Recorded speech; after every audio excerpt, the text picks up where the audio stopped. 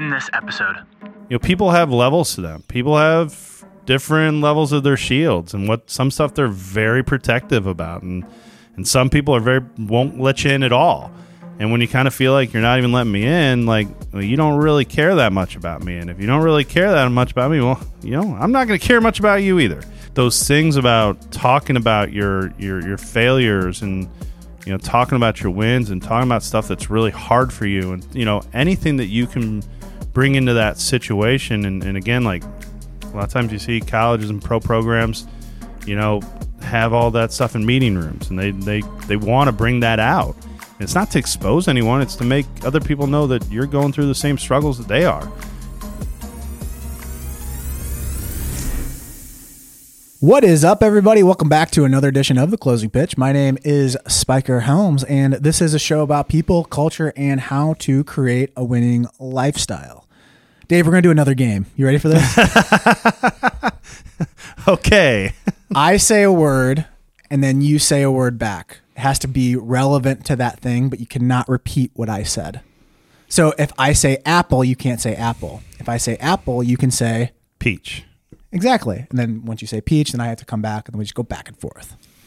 Are you ready? Sure. This is probably a game you're going to win at. Baseball. Soccer. Football. Basketball. LeBron James. Steve Kerr. Duke. UNC. Oh, man, you beat me. I was just saying the closest thing that I knew to him. So this game is something that we used to play in the dugout all the time. Okay.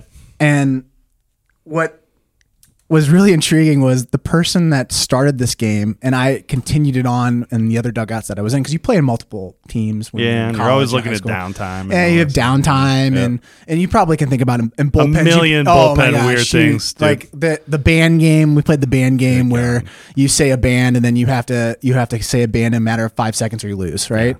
Yeah. Or Black Magic. You ever play Black Magic? Oh, yeah. Yeah. So a lot of weird stuff to keep your mind in the game. And 100%. So game. But what's funny about that is the person that starts that is usually, I was never the person that started that. I got introduced to this. I was not the creative one that came up with it. Mm-hmm. The guys that did that, they were really good at bonding people together, and they made the team cohesive. Mm-hmm. And coaches do that the same way.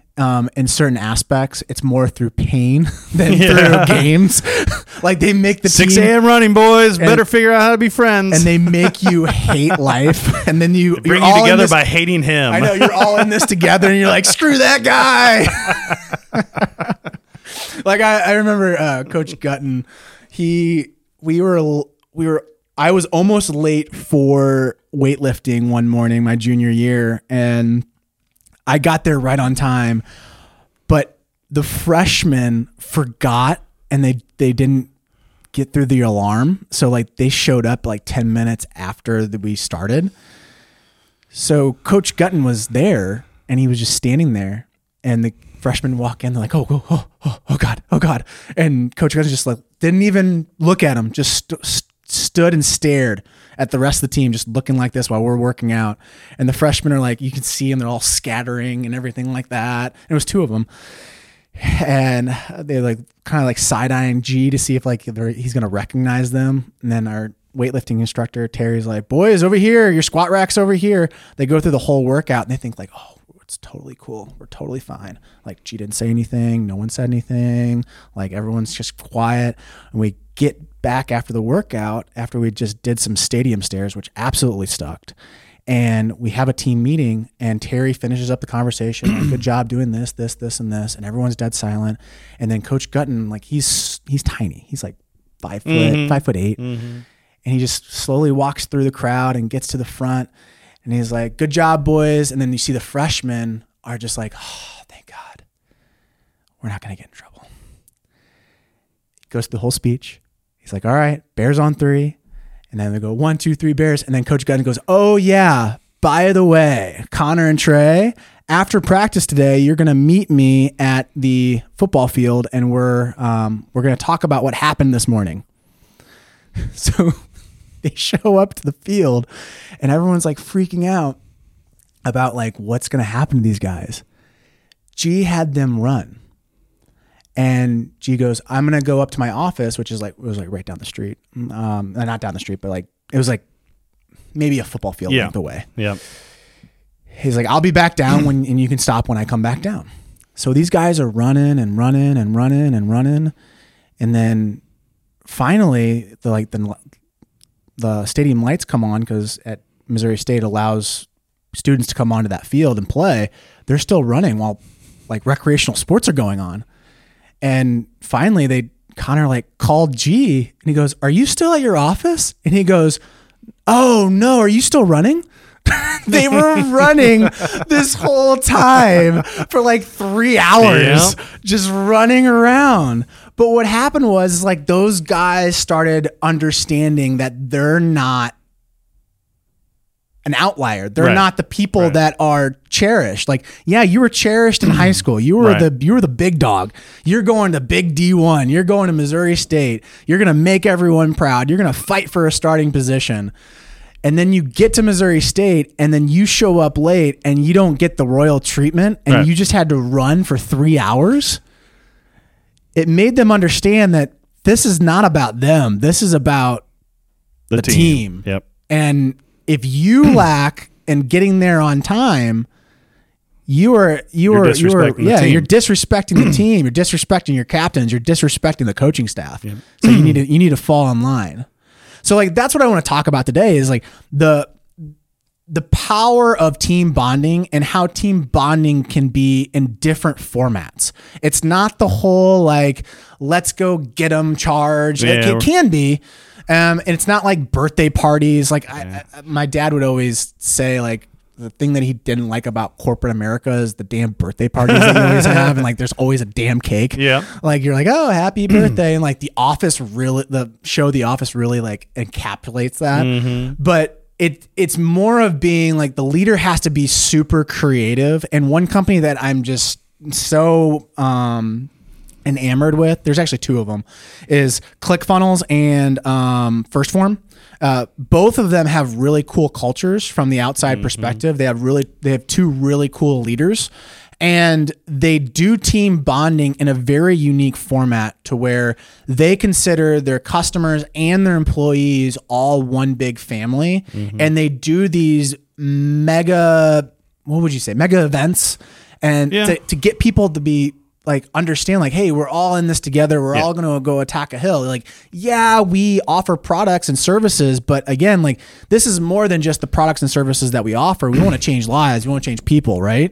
And from a team's perspective, that's the same thing that you can provide at a micro level with your team is like, I'm in it for the long run. I'm not in it for like one and dones. Like we're going to have one tournament and then this is going to be all over. Like even our national team, we're big on that. That's one thing that I like about our national team program is that we are big in that it's just Tigers that apply and Tigers that go down there because it's not just one weekend.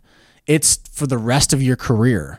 Like we're here for you to attack the goal that you want to attack. Is it for you to play college baseball? Great. If it's you playing Major League Baseball, fantastic. If it's you just having a really good job and trying to provide for a family, we are all in that for you. So I wanted to talk about team bonding, how you can incorporate it, how to avoid those boring birthday parties, and actually come up with actionable advice that you can pull off this summer, and then bring it into when you reconvene for the fall and try to kick that off and then start with going into winter and then into the next spring.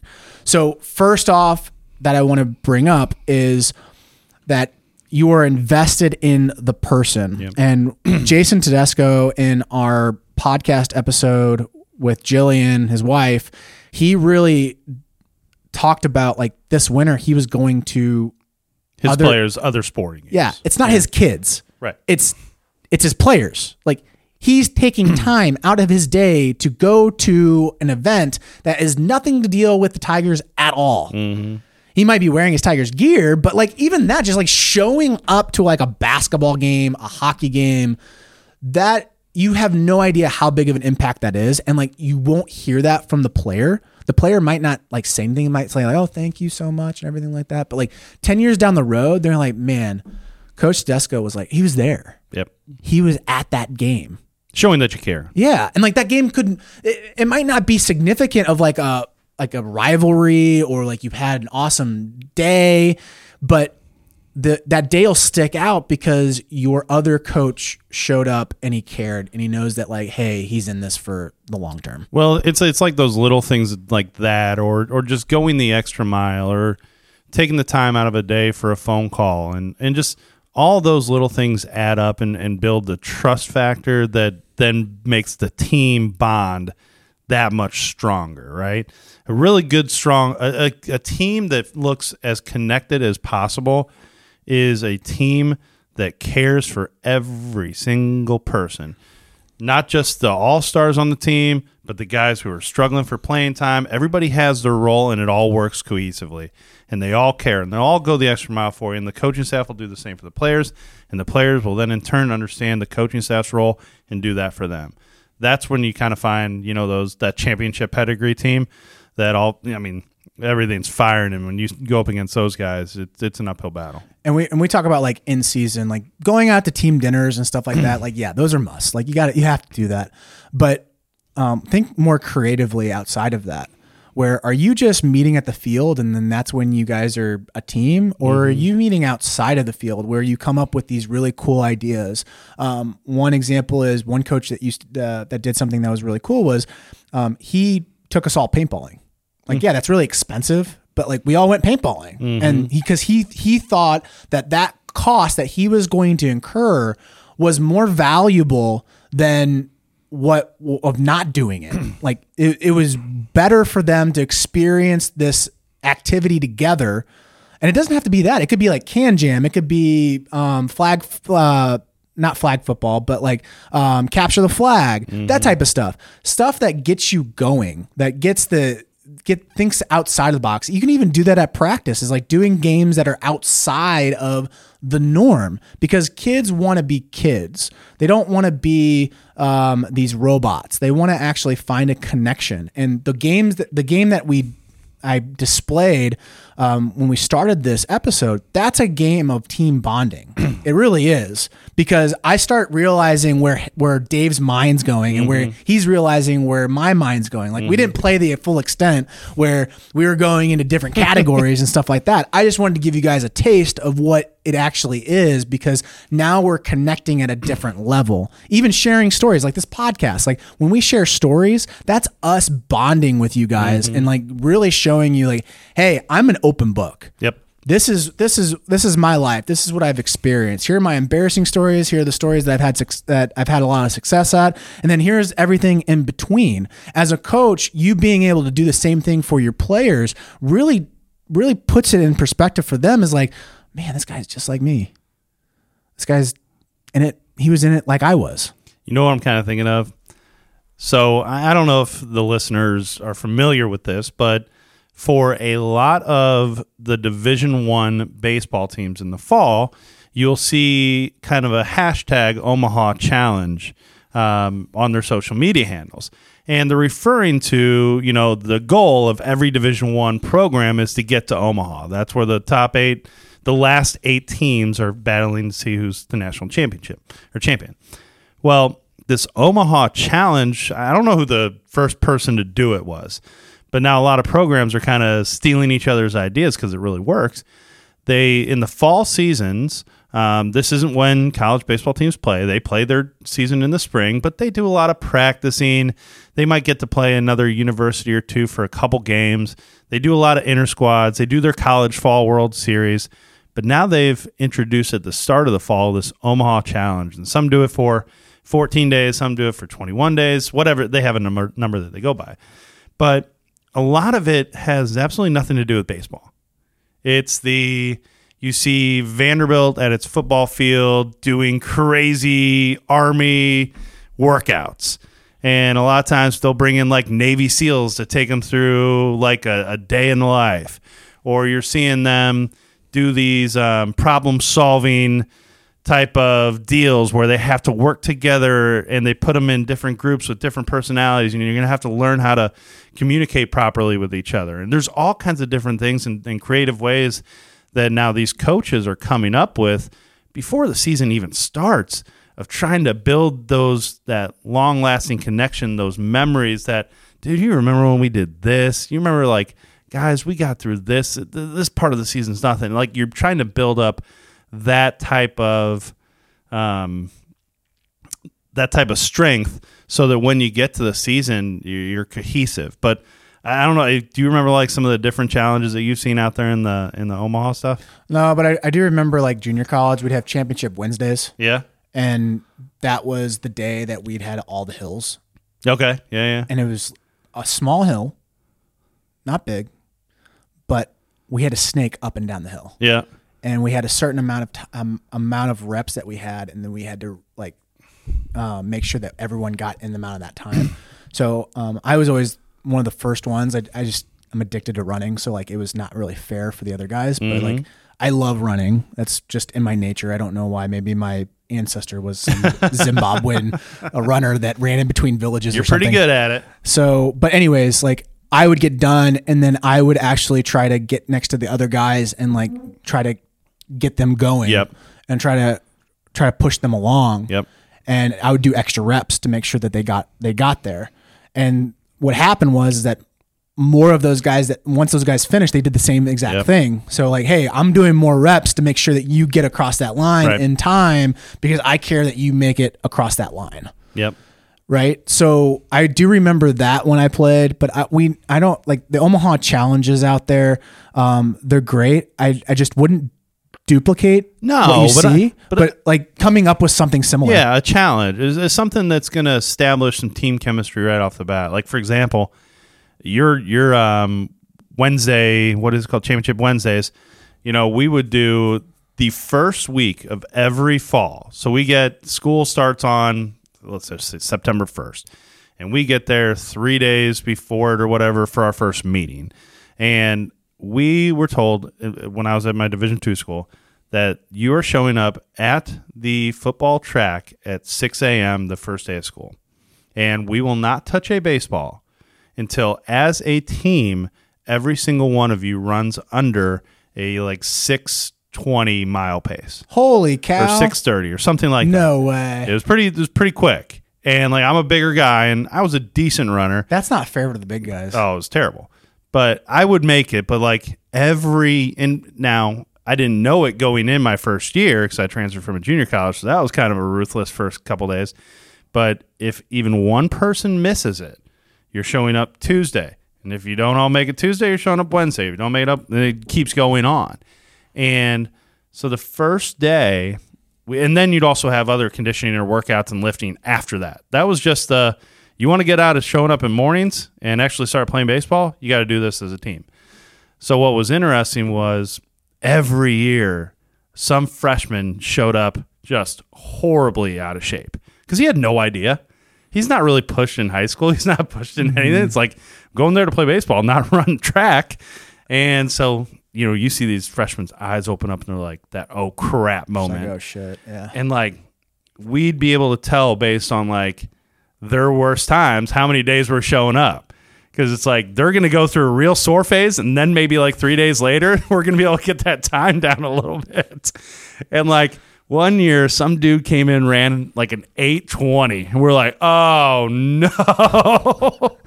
Dude, we're going to be here for 3 weeks. We're so screwed.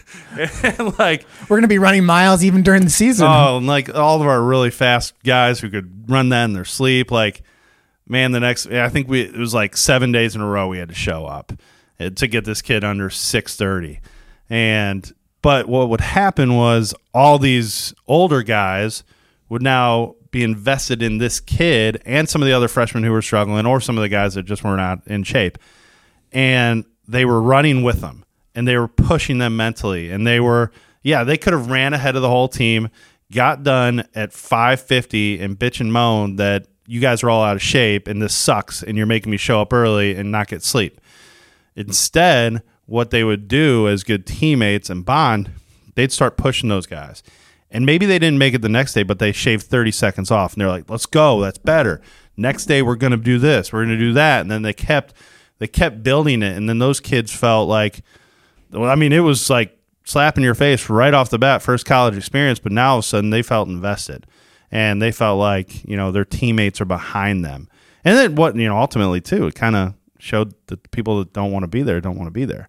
I think the only way you can get team bonding is through investment, which is time and pain and actually getting to know somebody, right? Yep. Where a lot of those trigger words, like you got to invest in your teammates and you've got to bond, synergy, like those surface area BS words, marketing words, don't really fit. The only way that you can really connect with somebody is actually showing that you're going to deliver that time to them. Like you guys are listening to this podcast. Like I'm beholden to you guys. You guys are investing your time to listen to me. So like when someone writes me an email or gives me a phone call, like I'm going to spend time with you. You've spent hours upon hours listening to me and listening to Dave's voice. Like that's huge for us. Right. So like there's a connection there, and it's the same thing when it comes to coaches and teammates, where players can read through the BS. They can read through a coach that not really invested. Like they're just there. Like I'll see you guys at the field. Yep. Instead of doing the bare minimum. Yeah. Like they're doing the bare minimum and everything like that, where players, same thing. Like they know who the captains are. The captains are the ones that are spending time with each guy. Well, more times than not, the coach doesn't have to put the C on your chest, if you will. No, like I remember at Missouri State, I was a junior college guy coming in my junior year, and we were voting on captains, and I voted for my guys, and then a couple guys came up to me and they're like, "Hey, I voted for you," and I was like, "What are you talking about?" It's like, "I voted for you." I was like, "What do you mean you voted for me? Like, I don't deserve this. I haven't been with you guys. I'm not invested, right? Like, I'm a new guy. I'm the newbie, right?" But what the thing was is that I learned in junior college from my coach and from the leadership at my junior college, those captains spent a lot of time with me, and they spent a lot of time with my other teammates. And so I just carried the same philosophy down to Missouri State, and it almost triggered me to get the C on my chest, right? So it's not like you're going out and searching to be captain. You're just trying to be a good person. You're trying to invest into that individual. And so when that thing triggered in my head, I was like, you know what? That's so true. Like I need to keep doing what I'm doing. And ultimately my senior year, I got the C on my chest. I wasn't like super proud about it. Like it wasn't like I was like, "Oh, I'm the captain." Right. It was more of like, "Oh, okay, cool. Like let's go attack this thing together now." Right? So when you think about team bonding as a player or as a coach, you just have to invest in the time. You have to be willing to learn about that person's story, play little games, and try to figure out like what makes that person tick. Because everyone is so different. Like even in the Tigers staff, we are so different, but we're able to take all of our talents and our flaws and put it together and have this awesome production of a club, right? And really serve people out there. So the same thing can happen with a team. Is like you have all of these people that are talented and they have their flaws. How can you take this group of people and do something super special? Now that doesn't mean just winning ball games. That means actually making connections and doing really cool stuff inside the community and inside of your own team. Yeah. That's what's really neat when you see a team that's really got this thing down. They impact so much more than just themselves. They impact, like you said, the community around them. They infectiously bring in other people to what they're doing, and the fans and the parents and the families of those players.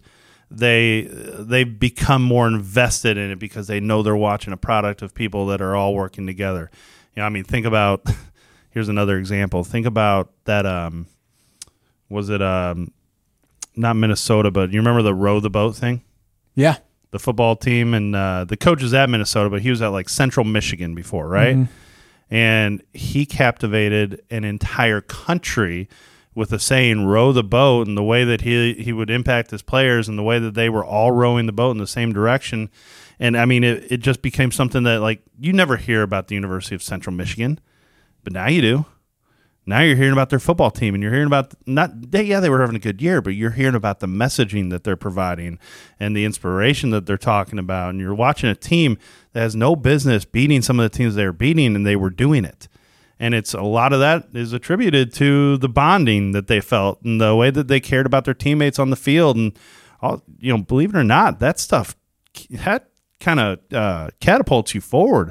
All of a sudden, you play a little bit better than you should be, and you're more focused in there, and we say it all the time, you're invested in your buddies, and their successes are your successes and their failures are your failures, and you feel extremely bad when they fail and vice versa. And then when they win, you are all in on that, and you're there for their win.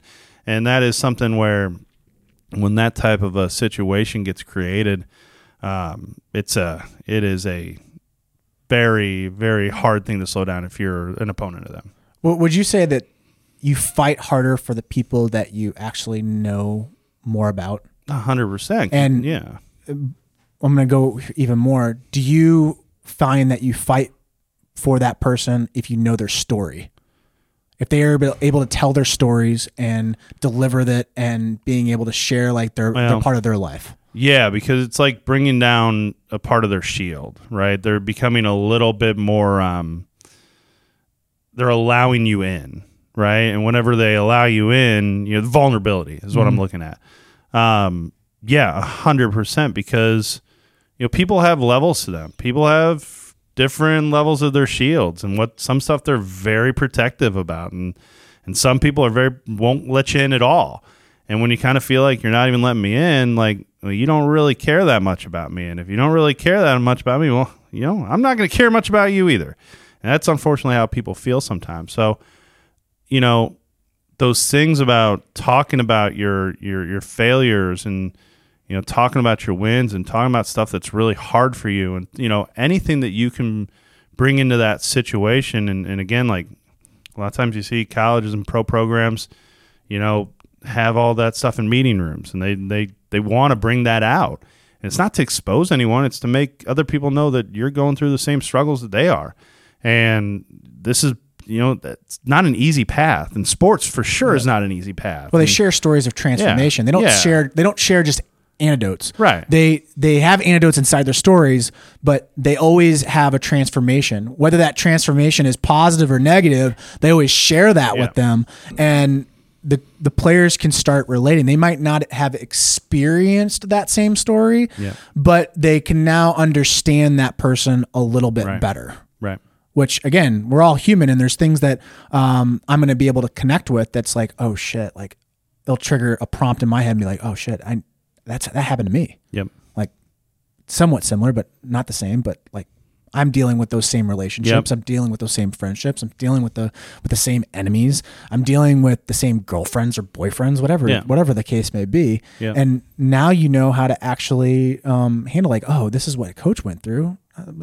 It's normal. Where, like, I think the issues with a lot of players is that they think that they're alone on it, right? And that's when they start getting in their heads and they start performing poorly, is that they think that they're all alone and they're on an island by themselves. They're like, man, how did this guy figure this out? Like, why is the coach in this position? Like, he had to go through some type of stuff like me, or am I just an outlier and I'm not very good? And then it starts death spiraling, right? Where I think if you share your scars and you share your wins, like, it really helps the player cope with, like, failure and really help understand how to handle success. And then, like, the team just starts slowly but surely bonding together so close that they're going to have these friendships forever. And they're always going to point to, like, yep, that was the coach, that he really put us together. Like, if Coach Culberson, my junior college coach, called me up today and he was like, hey, we're going to do an alumni thing. And there's no Longview Community College doesn't exist anymore. The baseball program doesn't exist anymore. But if he had, like, this thing, like, hey, I'm doing this fundraiser, but I'd like all my alumni players to come back. Like, bro, I would be finding, okay, what hotel room do I need to get? Yeah. Shawnee, do you want to go? Do you want to bring Era? Yeah. We're going to go up there because, like, I have to be there for this guy. Sure. Right? So, like, that's the type of stuff that when you have a good team bond, that thing lasts forever. It's literally concrete. Yeah, we talk about a simple thing called the 9 versus 1 mentality. because on a baseball field there's nine players defending, right, and there's one hitter on the opposing team.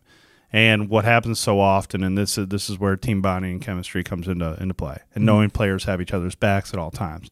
A lot of times pitchers feel like they're on an island because it just looks like from the perspective of them versus the batter, right? Well, if we can get the rest of the team invested in on you, and I always say it starts with a catcher. If the catcher's communicative and they have a trust and a bond, well, now we've got 2 versus 1. Well, I like those odds better than the 1 versus 1.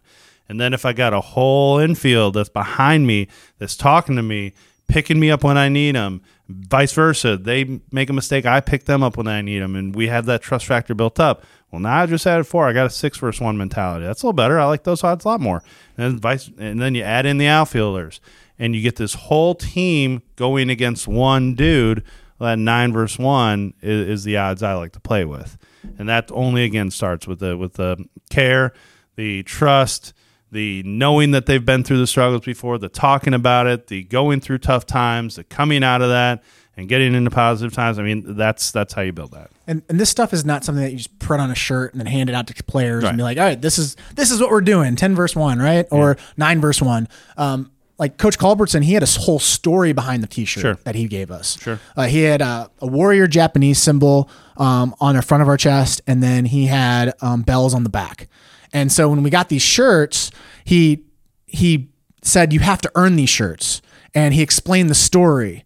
And the story was very profound on what symbolized that and brought the team together. And he kept that same theme going forward.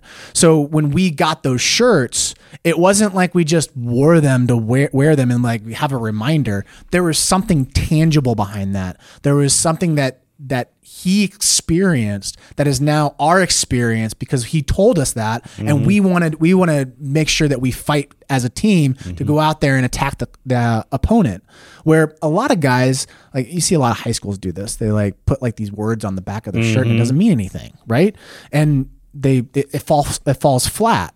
Instead of spending the money on the shirt, have a story behind that really signifies what the theme is for that team. And now you have a bonding moment there, and now you're actually going in and attacking together. Yeah, it just means more at that point, right? 100%. You're creating that that what am I looking for? You're creating the substance behind it. It's the glue. The glue. It's that thing that falls inside that cracks that really puts everyone together where no one can really break away if they really wanted to. So, and then the pieces that don't connect, they just won't connect. Like there'll be some players that fall to the wayside. That's what I was saying. Find out if you want to be there. Find out if you want to be a part of it. There was a funny story my uncle gave me over Easter, and he was a principal for Lindbergh or president of Lindbergh. It's a major high school here in St. Louis, but his school was up for the Blue Ribbon. Okay. And do you know what the Blue Ribbon is? I've heard about it. I don't know what it stands for. Yeah, so it's for integrity, school safety, discipline, like attendance is involved with that and everything like that. A lot of positive stuff, sure. A lot of positive stuff, right? And there's a board, a committee board, I think they're at Washington, D.C., and they go around to these schools and they try to figure out what makes this tick, and then they award the school with the Blue Ribbon, right? And he took a population at Lindbergh that was, I think the attendance was 80% for the full year, which is, I think, or it was like 86%. That's awful. Like you want 95 to 99%. Like that's ideal for the student population to be in attendance for the full year. And then also his discipline, he was handing out suspensions, 10,000. There was 10,000 suspensions when he took over. Or 10,000 incidents, not suspensions, 10,000 incidents at the school. So that's a lot of incidents that happen, a lot of violence and stuff like that. And Lindbergh is known as prestige. Like it was, you're going to Lindbergh. That's a big deal, right? But in reality, it was a house of cards. There wasn't really anything tangible behind it. Okay. So he came in, took over the job, and just started giving suspensions left and right. Brought the incidents completely down from 10,000 to I think almost under 1,000 for the first 3 years, and then his attendance went up to like 98%. And how he did that was he basically took a scoreboard of all the different surrounding schools and threw it up on a PowerPoint in front of the teachers, in front of the students, and said, "Hey, this is where we're ranking." So similar to like a football game. Kirkwood's beating us by 34 points. How does that make you feel?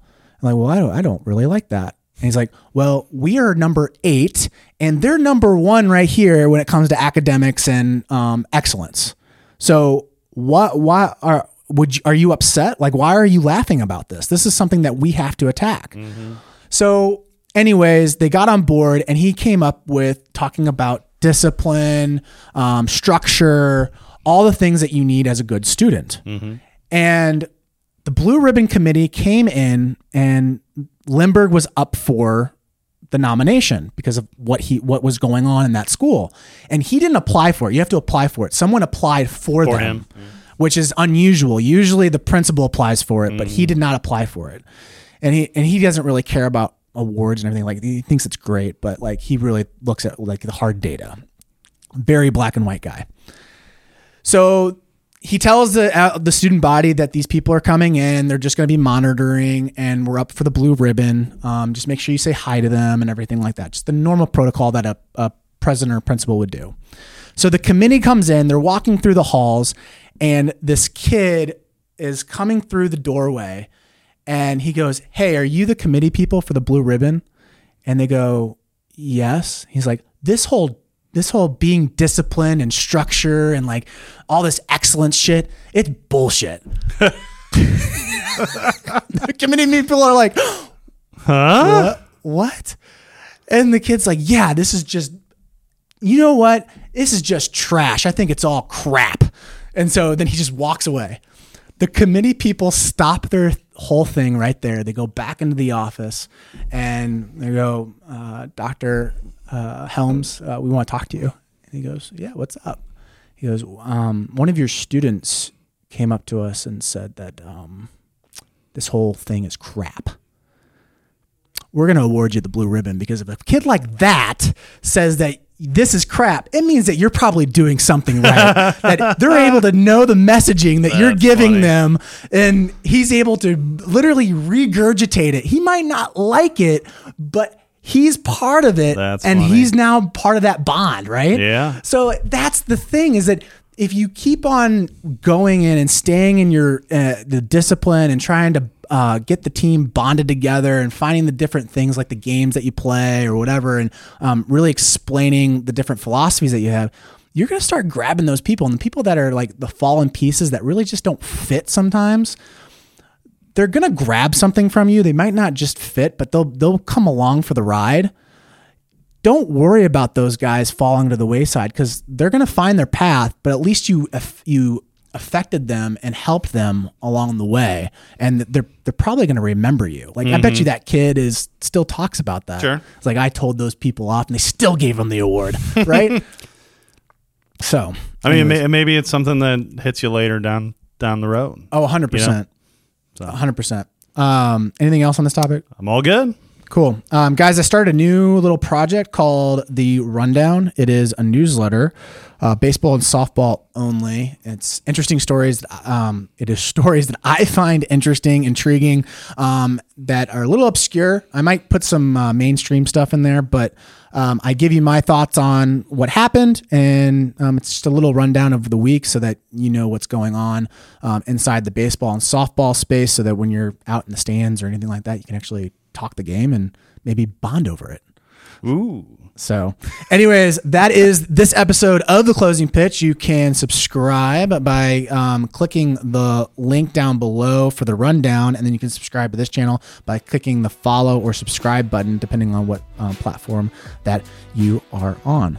So we will catch you in the next episode. Thanks, guys.